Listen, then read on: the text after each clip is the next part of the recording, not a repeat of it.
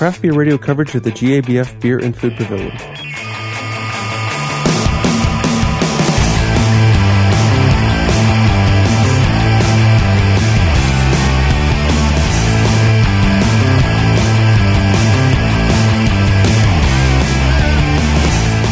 While at the Great American Beer Festival, we recorded the sessions that were held at the Food and Beer Pavilion. This session is Cooking with Beer with Chef Teddy Folkman, Granville Moore's Gastropub, and Stephen Cardello from Brewery Ommegang. Carolyn Smigalski explains everything in the introduction, so I won't repeat it here.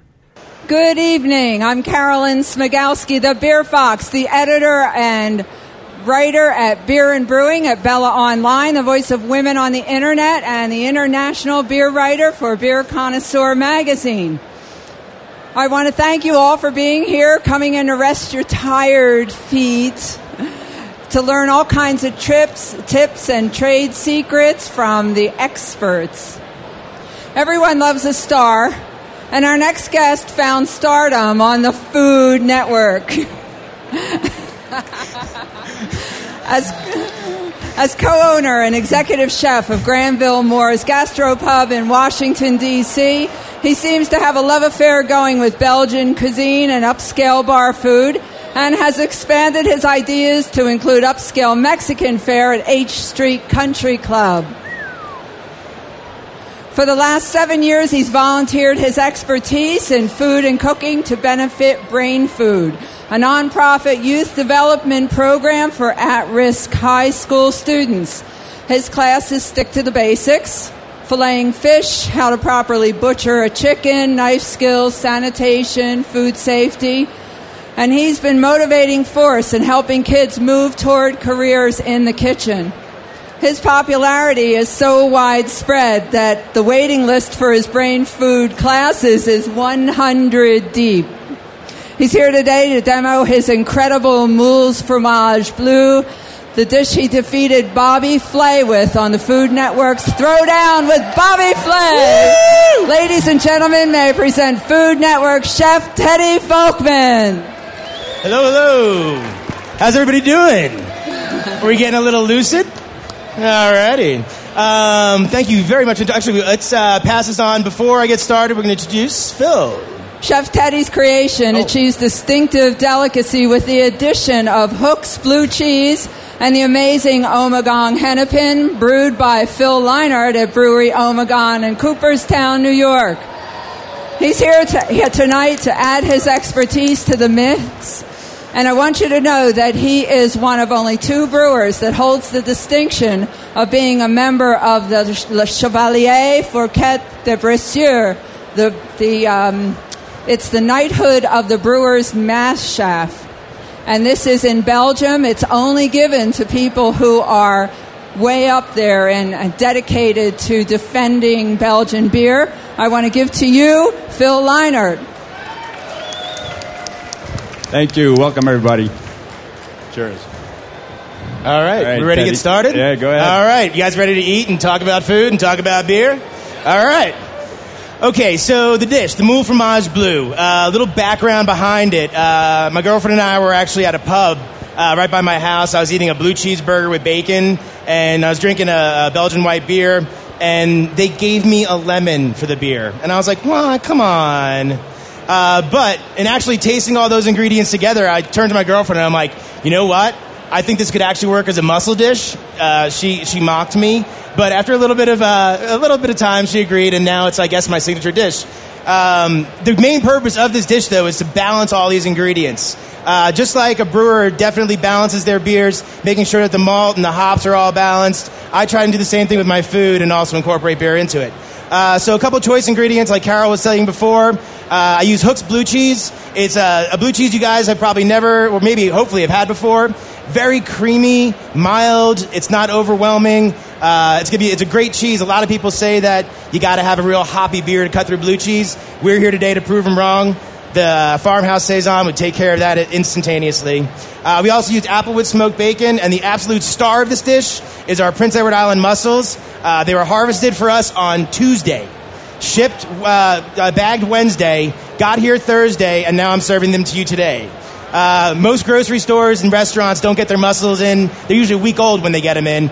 these are as fresh as you can get them. So without further ado, I'm going to get started, get the fires lit, and hopefully start feeding you all in a little bit. Everybody hungry and thirsty? All right. What? All right. The first thing we're going to add to this dish is one of my favorite food groups, bacon. And what I did was I already blanched the bacon a little bit. Blanching basically means to partially cook it. And while I did this, it rendered off some of the bacon fat. You guys can see that little. I can show you just woo. But the reason why we did this was we don't want the bacon to overwhelm any part of this dish. We wanted to add a little bit of a salt and a smokiness. So we'll start out with just a little bit, not too much, bacon. And while these pans get hot, the fat from the bacon is actually going to start melting off, and it's going to be a big component of this dish. It's actually going to add itself into the sauce, marry all these ingredients together. So these the burners over here, it might take a little bit longer. So while we're going to be rendering this bacon, I'm going to pass it on to Phil a little bit to talk about the Hennepin beer. So who here has had Hennepin before? Okay, Hennepin was Brewery Omegang's second beer after the flagship Abbey Ale. It's a rustic farmhouse Saison style. Has anybody here been to Brewery Omegang?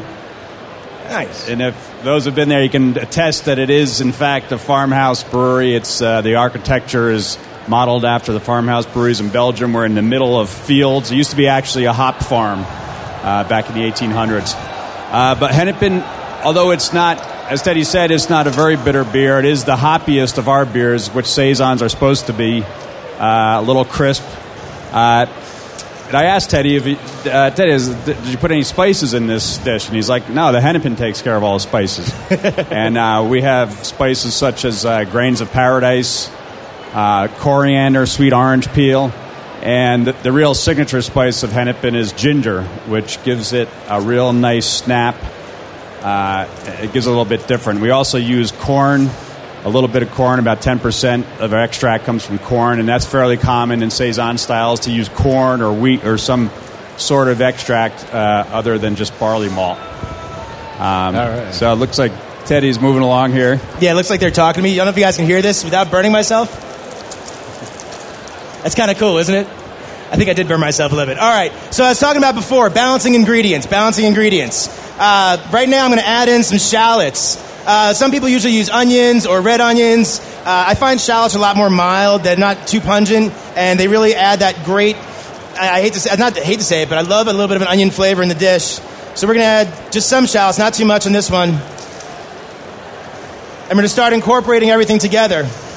The bacon's starting to stick to the bottom of the pan, but one of the things that the Omegang says Hennepin's going to do is all these little pieces that are sticking to the pan, it's going to actually lift them up and add them to the flavor of this amazing broth.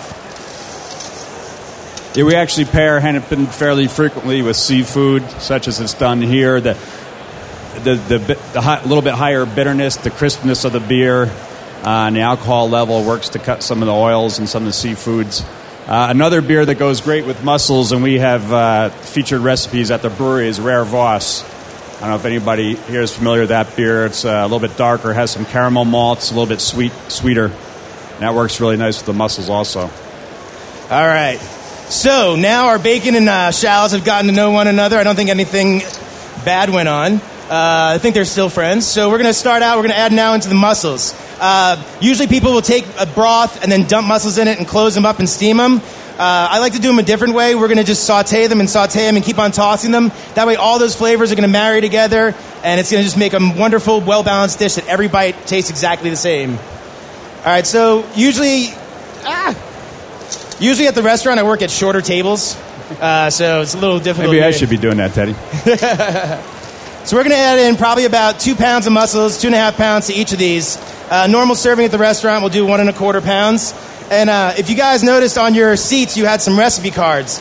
All these ingredients can be purchased at a grocery store, but the one thing you got to worry about is what I'm about to talk about now, the mussels. Lots of times, mussels are harvested two ways. You harvest them out of the sand and out of the ground. Hold on one second. And I forgot I have a microphone so I can walk away and woo! So I can do this. No, but these mussels are actually rope grown.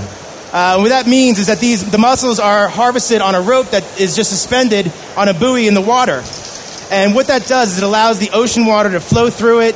The mussels will open up and absorb and eat all those wonderful vitamins and minerals, whatever the ocean provides to you. So when you do find mussels in the grocery store, ask for rope-grown mussels. They're a little bit more expensive, but you know, like you get that nasty, sandy taste in mussels, usually turns you off. These shouldn't have much of that at all, just because of the way they are harvested. Alrighty, put the mussels down. Now, one of the things I love about the hennepin is that orange flavor to it. So what I'm going to do is I'm going to add in the juice of a lemon. I know, orange, lemon, whatever. It's not apples and oranges, people. It's lemons. It's citrus. So what I'm going to do is I'm going to add in the juice of the lemon to kind of bring out that orange flavor of the hennepin, and hopefully not get any seeds. And we're not going to use too much. Like I said, it's all about balance. You don't want to really overpower it with anything. So you don't want the citrus to overpower. You don't want that smoke from the bacon to overpower. All right. I think I'm going to just... Did everybody smell this? Yeah, I wish we had smells. There's got to be something invented that you can get smell to go like houses and people's houses, like smell-o-vision. Smells very good. All right, so now we are adding the hennepin. The mussels are thirsty. The mussels are thirsty. Remember, we're here to get the mussels drunk. All right. Now, again, like I was talking about, balance. The blue cheese that I'm going to use is Hook's Blue Cheese from Wisconsin. Again, it's a very mild blue. And what we're going to do is we're going to melt half the blue cheese into the sauce to start, and then we're going to finish it with blue cheese. So you're actually making a blue cheese sauce and then finishing with the chunks of the blue cheese also. So if you don't like blue cheese, I am very sorry, but you will like this. All right. So who here are mussel fans? You guys eat a lot of mussels? Any West Coast people here? Any East Coast? Okay, we can actually have a football game. I think we have enough people on both sides. Anybody here Jets fans? Woo! All right, so again, the burners are working a little slower than I expected, but we'll get these out to you in a little bit. So right now what's happening, can you see on the screens? Cool. The blue cheese is going to sit in there in that broth. It's going to start melting in it. Going to make a creamy, delicious broth. It's going to really get that bacon fat flavor, the shallot flavor, and lemon juice and the hennepin all working together in order to open these mussels. Now, another thing about cooking mussels, if you are going to cook them at home, there are two stages. That is a fully open mussel. This is a half-stage mussel. It basically needs to cook for a couple more seconds. And if you watch that one, hopefully it'll open. It'll be really cool. Let's go, second stage. And if this doesn't work, you just got to believe me. I've cooked lots of these. We go through about 1,400 pounds of mussels a week at my restaurant. We have 4 burners, and that's it. We also go through about 2,000 pounds of potatoes for fries. And again, we have 1 fry cutter and 2 fryers. We only seat 90 people, too. So it's a little nuts over there. But if you do get a chance to get to D.C., please try it out. It's a great experience. That was cool. Let me try. I hate to be working next. This table's going to be a mess. All right. Want to go on to that? If it cooked faster, the timing would be on point. All right. These are actually done. So what I'm going to do is taste the broth a little bit. Now. Can I taste that, Teddy? Absolutely. When you cook with mussels, a very important thing to remember is that there's a lot of salt, the seawater, the ocean water salt coming out of the mussels. It's all briny. So you want to taste it before you season it. A lot of people just throw salt in. Okay, my salt is from the bacon and the brine of the mussels, so that's going to be the only salt we're going to add in here. If you do like salt and you're that type of person, cool, add it in. I'm not opposed. So, hey guys, we're going to start bringing in the cooked mussels. If you guys want to bring them back to start plating them up. And while we're up here, we'd love to field any questions you guys might have on cooking with beer, or on the hennepin beer, or a brewery gang, or hennepin, or let's cook with beer. I do a braised lamb shoulder that I use Allagash Curio, and actually marinate it for about 2 or 3 days. And what's great about beers such as that, when you have a great sweetness from that bourbon and from the bourbon casks, and you also had that sugar from the alcohol. It actually takes the muscle fibers in the meat when you marinate it and kind of makes it porous like a sponge. So when you cook the meat, it cooks faster and it retains its juiciness. I guess that's what it does. It tenderizes it, right? Pretty much tenderizes it, yeah. But it also helps it cook faster and better. All right, we got that when we get started. I'm going to try and split these in two so we can cook them faster for y'all. Yeah, that's interesting. I mean, my thought when formulating a beer is primarily for the beer, because I love to have beer paired with food, but I also like to drink beer by itself. So it's it'd be like a challenge for me to formulate something to go with a specific dish. But to date, I formulate beer as basically that would go with a good dish or to be, enjoyed alone. But that's interesting. Interesting thought. I think it's a good concept for the smaller brew pubs that they only put out maybe 50 barrels a year or something like that, to definitely brew a beer just specifically for a dish. I know Victory does an awesome job at using a lot of their beers at their brew pub, and some of them are made. I don't know if it's specifically for food, but they work really well with them as well. Yeah, I mean, that's something, obviously, like with a brew pub, you have a brewery, a small brewery, and a kitchen associated. I think it makes a lot of sense because you can work closely. We're hopefully going to be putting a kitchen up in Cooperstown at the brewery site within the next year or so that may be something we do more of, actually pairing with food. That's awesome. What I'm really liking, though, lately, I mean, we all know that wine had its day.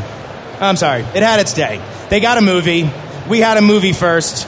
I mean, we had Strange Brew. They didn't. And what's really cool right now, and I love that question, is that cooking with beer and pairing beer with food is, in my opinion, it's almost better to pair food with beer. There's more options. There's so many more varieties of beer. There's so many more intricacies of beer than there is of wine. I'm not saying that in case there's just wine people here. I still love wine, love drinking it. Except in college, that white Zinfandel in the box, that was a bad mistake. But other than that, I really love the fact that beer is taking this role now in food. So, yeah, my experience is I did a seminar during Philly Beer Week, and we have a staff sommelier, and we did a beer and wine dinner, where with each course we paired wine and beer, and it was very interesting. I mean, I thought, from my perspective, on some dishes wine was clearly the winner. On some dishes, I thought beer was the winner. So I think they each have their place, and some work better than others in certain situations, I think. How do you select the beers that you serve in your restaurant? Do you have a particular criteria that you apply for the beers that you serve in your restaurant? I'm sorry, I couldn't hear that. Do you have a certain selection of beers that you serve in your restaurant that you choose for certain criteria, or? Actually, we do. I have a gastropub that has a healthy Belgian fetish. We wouldn't call ourselves a Belgian gastropub. I'm not a Belgian chef. I'm not classically trained in anything except for microwave cooking. But we select only Belgian beers or American Belgian style beers. We do have at any point in time, though, what we call our shifty. I'm a hophead, so every once in a while I make sure that we have one really good, nice hoppy beer by the bottle that you have to ask for, but that's about it. A couple of the other restaurants, one of the ones I have, we do only American craft brews. So it all depends, I guess, on the setting and what you're going to do. Good question. All right, more bacon. Has anybody had a chance to start eating them yet? Is anybody getting sick? I'm kidding. I'm not going to do that. Are there any kind of cooking styles or preparations that you wouldn't want to use because of scorching the sugars in the beer or something like Q or something like that? Well, I mean, you basically have to treat the beer it's a food ingredient. You got to treat it like everything else. You got to understand the components of it. If you know it's a huge, like a roasted malty beer that's going to have a sweet taste to it, and the sugars are really nicely caramelized, as soon as you hit that pan, they're going to start to burn even more. But I have done some really cool reductions with porters and stouts and made caramel sauces out of them by adding a little bit more sugar to it. But yeah, that's basically you just got to understand. It's like cooking anything. You got to understand your ingredients, and if you don't understand the components of that beer, then just go online. All right, Teddy, I got to ask you: do you cook? Do any dishes with any other Ommegang beers? We have used, like I said, the Rivas. But we just started getting the American Belgian styles in, so I haven't had had enough time to have fun with those yet. I appreciate that. But we will be getting them in and have them rotating on tap. So, two-part question. Sorry. Wow, it's like speed cooking. About the fries, because we're not getting any fries, which is okay. And in Belgium, of course, they twice fry them. Yep. So if we're cooking at home, though, and we don't even have a fryer to do them once, A, is there a good way to do them that you would recommend? And B, have you tried fries with any beer?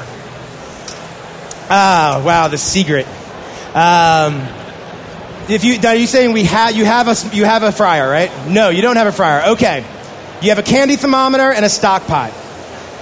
You get about, I'd say, a couple nice quarts of peanut oil. Peanut oil, if you guys aren't allergic to it, use it. It's really flavorful. It's got a really good smoke point. Smoke point means the temperature at which it burns. And then you basically, I'm going to give away a couple secrets here. We have award-winning fries. We have people lined up just for these fries. So what I do is I blanch them first. You cut them, soak them overnight for at least 24 hours. Potatoes are really, really cool. When you cut them and soak them, they actually expand in size. And that expansion is going to allow for that first time cooking, for the steam to get in there, to the oil to get in there. So when you go ahead and do it the second time, they make it crisp on the outside and pillowy on the inside. So first thing you do, soak them overnight. Second, blanch them at low temperature, anywhere between like 250 and 275 for about 4 minutes. Have to cool them overnight. You have to make sure they're 100% cooled off, and then fry them again the next day at a higher temperature, 360, 375. You can't beat it. And then, of course, serve some mayonnaise with them, maybe a little truffle oil, some nice fine herbs, and sea salt. Oh, all right, mussel time. How are we doing on mussels? Half the room have mussels. All right, not bad. Doesn't suck. Woohoo! That's a great motto that I have. I try not to suck. Didn't quite work on the Food Network, but, S happens. But I did get to beat Bobby Flay, and that was fun. Yes, I'm a flay slayer. All right, so we got our mussels working with the shallots and the bacon again. Hit it with the hennepin. Look at that, so we can get... All right, we'll try and do 2 more batches of this. Any more questions from the crowd? Maybe we'll walk around a little bit, maybe make it easier. All right, Phil's going to take the mic. Dr. Phil, working it. Here we go.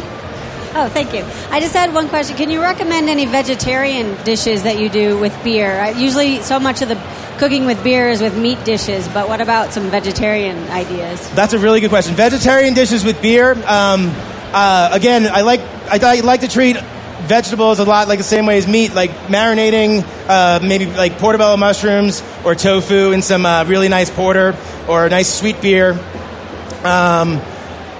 I'm going through my brain of like all the different things I've cooked. I usually use beer as almost like a finishing. Instead of using wine, instead of using lemon juice, instead of using vegetable stock. See, they booed me too. Here we go. But no, you can basically use it, soups, a great example. Even if you do a nice soup like a tamka, a Thai coconut soup, instead of using chicken stock, instead of using fish sauce, get like a really nice lager. Something that's going to have a bold taste to it, that's not going to die out once you add all the other ingredients into it. So, yeah, really, a thumbs up, yeah! I would think some darker beers might go great with like a tomato-based sauce. Our Abbey Ale, a little sweetness to it, residual sweetness. Might go well with something like that. Actually, that's a good point. If you use a really rich sweet porter and you basically reduce it until it's got that viscosity of a sauce, you can use that like as a drizzle on top of a sandwich, on top of anything, as a salad dressing component. So... Okay, I don't know what's going on with this guy over here. It's on. It's cranking. I see a blue flame. Absolutely. So I know a lot of ingredients go very well with beer, but how do you feel about tomatoes in beer? Have you been challenged with that, and do you have any ideas about what might work well with like a tomato dish or something based off that? Absolutely. I actually make a... this is now I'm coming back to the recipes for the vegetarians. I make a tomato cream soup that I use I'm not going to say names. I use a nice hoppy pale ale, Cascade hops. I love that floral smell to it. It actually really works well in a tomato soup. As far as raw tomatoes are concerned, again, using the reductions of the ports of the something that's stout, really works well. That coffee and chocolate. It sounds weird, but when you reduce it, add in that sugar, it works well with tomatoes, mozzarella. Throw in a little basil to all of it. It really can work out well. All right, so again, we're melting that blue cheese into the sauce. And the mussels they're trying to cook. Let's see this one. All right, we got any more questions? What techniques have you used whenever you're boiling down beers to make a sauce? If they get too hoppy, what things do you do to counteract that? Okay, when you're boiling down beers to make a sauce, I made one with a wit and I boiled it down and it got really hoppy. What type of things do you add to it to counteract the hoppiness?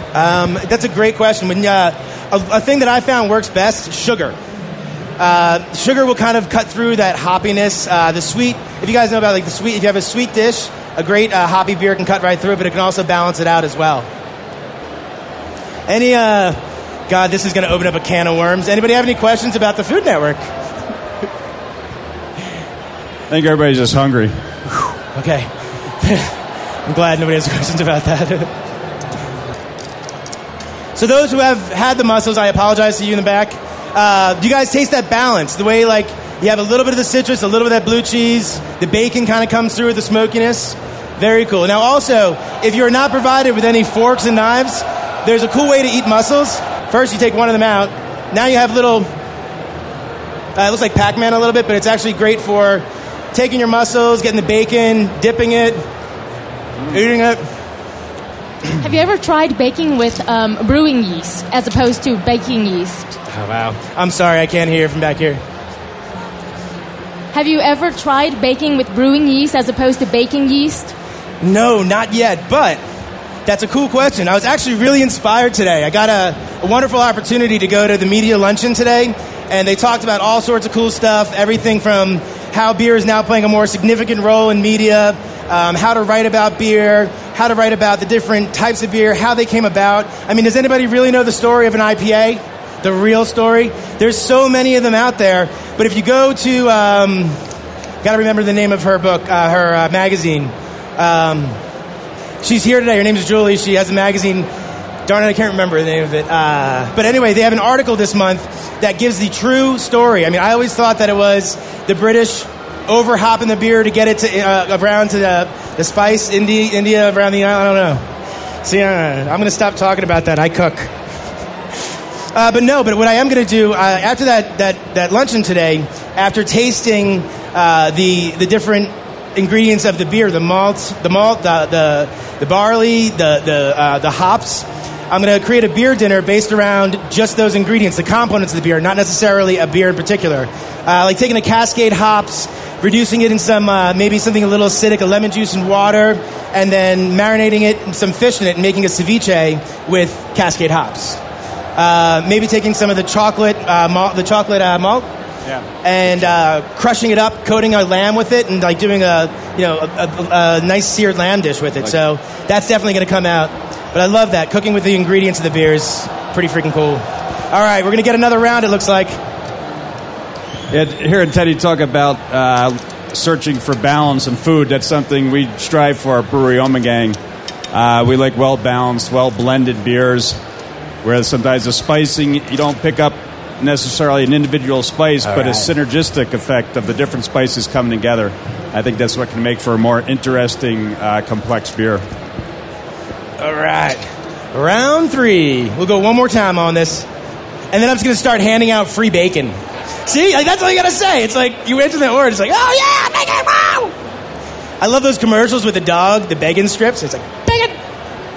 Kind of feel the same way. I mean, being a dog and yes, you have two. You work with the Belgian side and the American side of the brewing spectrum, and I was wondering if, when you're creating new products, whether or not you have any clashes between the two different styles and thought processes, or whether it's all very very clean and throughout the whole organization, just right on. Yeah, that's a good question. I mean, Belgium doesn't really. They let us brew what we want to brew, pretty much. If we think it's going to taste good and it's going to sell, and all of our beers are Belgian-inspired and Belgian-influenced. Next year, we're going to embark on a pretty extensive innovation program, coming out with some new beers. We got some barrels at the brewery. We're starting to wood age some stuff. So they're all, our parent company's all for it. They're fully behind us, and we're going forward. So it should be a lot of fun and come out with some interesting beers. All right. So again, we're going to be tossing this all around. As you can see, instead of just having that bacon shallots in the bottom, it's coating the mussels. The fat from the bacon's coating the mussels. Everybody's happy. It's been so long since I've been doing this. My arm's getting hard, tired. Man. Now, what do you guys think about the blue cheese? Anybody here not a fan of blue cheese? That's kind of like, wait a second, this ain't half bad. Or they're just like, ugh.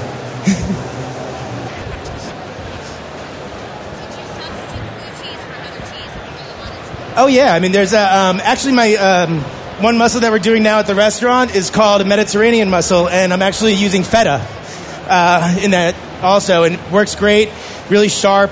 I need a little bit of that beer right in there. But More usually, traditionally, seafood isn't really paired with cheese. So that's kind of one of those things when people are like, you're doing what with what? So it's come around. It's worked out well for us. See, isn't that crazy? Great, yeah. Great combination. I mean, Hennepin is our most carbonated beer. It's about 8 grams per liter. In American terms, that'd be about 4 volumes, which is very high for a beer. And it kind of lifts, the carbonation helps lift the oils, as well as the crispness of the beer cutting through. So if you guys do have it, well, you guys do have this. After this is over, we're going to be also, not we, but Omegang is going to be actually sampling out this blue cheese with their beer. So yeah, we have some at our booth now. Yeah. So we'll be passing that around. And like I said, I'll pass around the bacon. All right. Here we go. All right, we got bacon. Anybody bacon? All right, bacon. We're all friends. We're all friends. You know what I was actually thinking about? Instead of putting like peanuts at a bar, if I just did a lot of freaking bacon, just put out bacon on top of the bar. There we go. Probably more sanitary if I had something like a tong. Yeah, it is. Applewood smoked bacon. Actually, what we do at our place, I couldn't unfortunately get it done for here, is I have a hog farmer, and we buy hogs. And then him and I have worked out a recipe for curing and smoking the bacon. We actually do a dry cure for 2 weeks in just salt, black pepper, a little brown sugar, and that's it. Bacon fans. All right. Ladies first. And so I wish I could have brought that bacon with me, but unfortunately, we couldn't produce enough of it to ship over here. Wow, this is the funniest thing. I couldn't believe it. Whoa. Bacon! So some of you people are going to stay here through all these food presentations. It'll be a pretty good meal. Yeah, we're going to go down the rows now, too. All right, in front of me, okay. I got to run that back up on that stage, and anyone want to take over Bacon Patrol? Oh, sorry. Cool. There we go. We got Bacon Patrol. She's on it. Thank you very much. All right, so we're going to play a game. Who here is from the furthest out of town? Anybody here starting off from Europe? Nah. Anybody? Two? No? Saturn. We have an intergalactic event. Great. Somebody call the X-Files. Or somebody get that gentleman another beer. So, Teddy, do you serve this dish as a main course or an appetizer at your restaurant? It's a main course. We actually have 5 different varieties of mussels.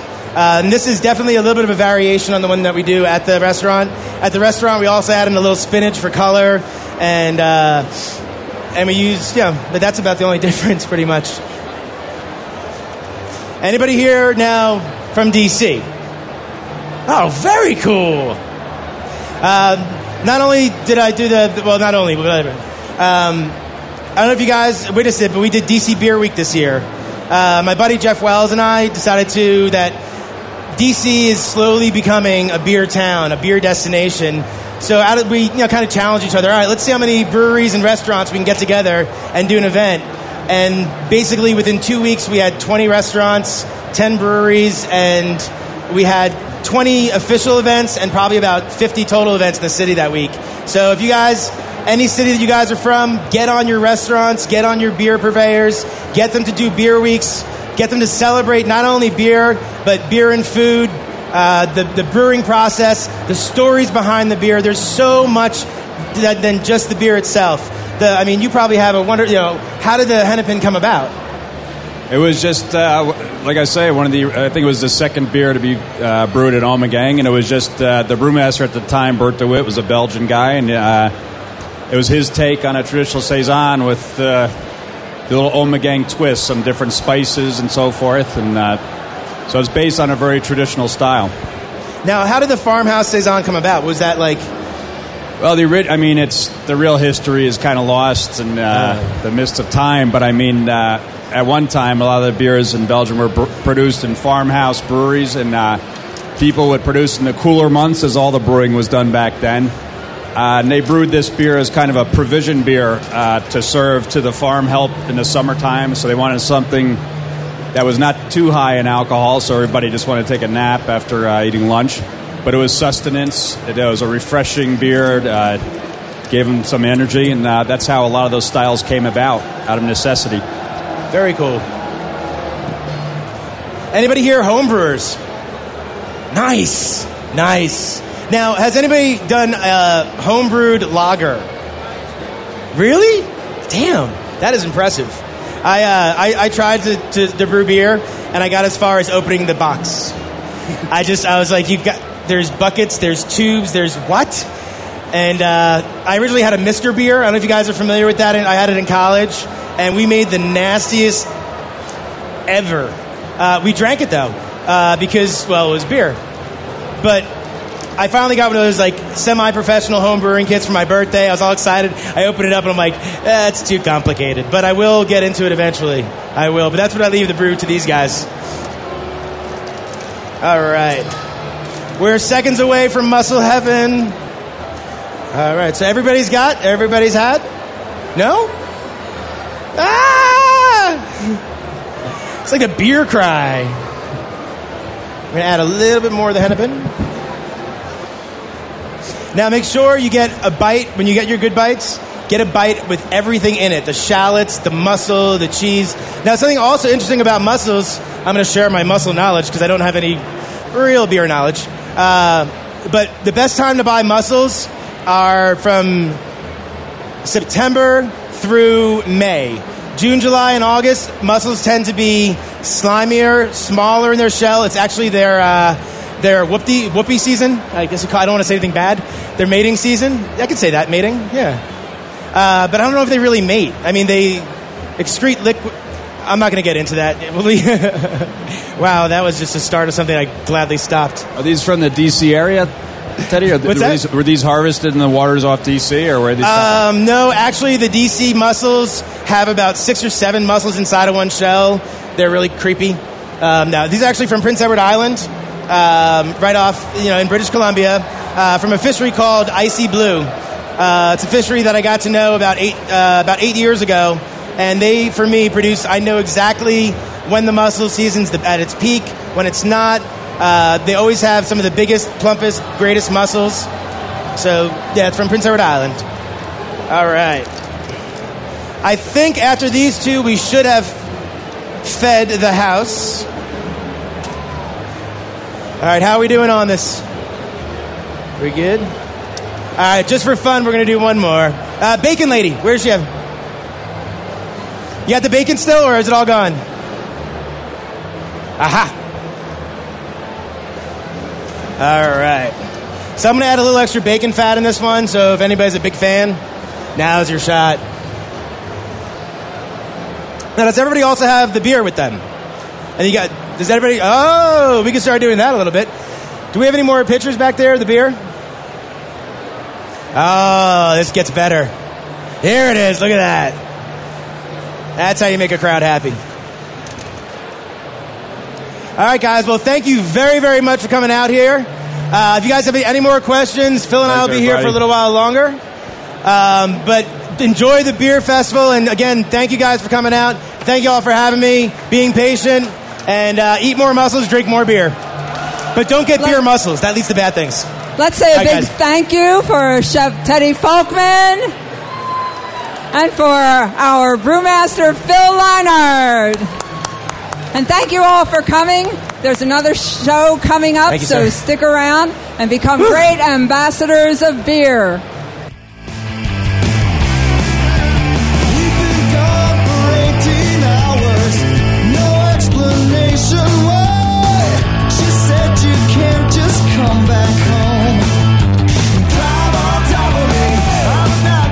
Thanks for listening to Craft Beer Radio. The theme music is Money or Time from The Lights Out. Email us, beer@craftbeerradio.com, or follow us on Twitter, twitter.com/JeffBear and twitter.com/GMWise. Craft Beer Radio is released under the Creative Commons license. Visit craftbeerradio.com for more information.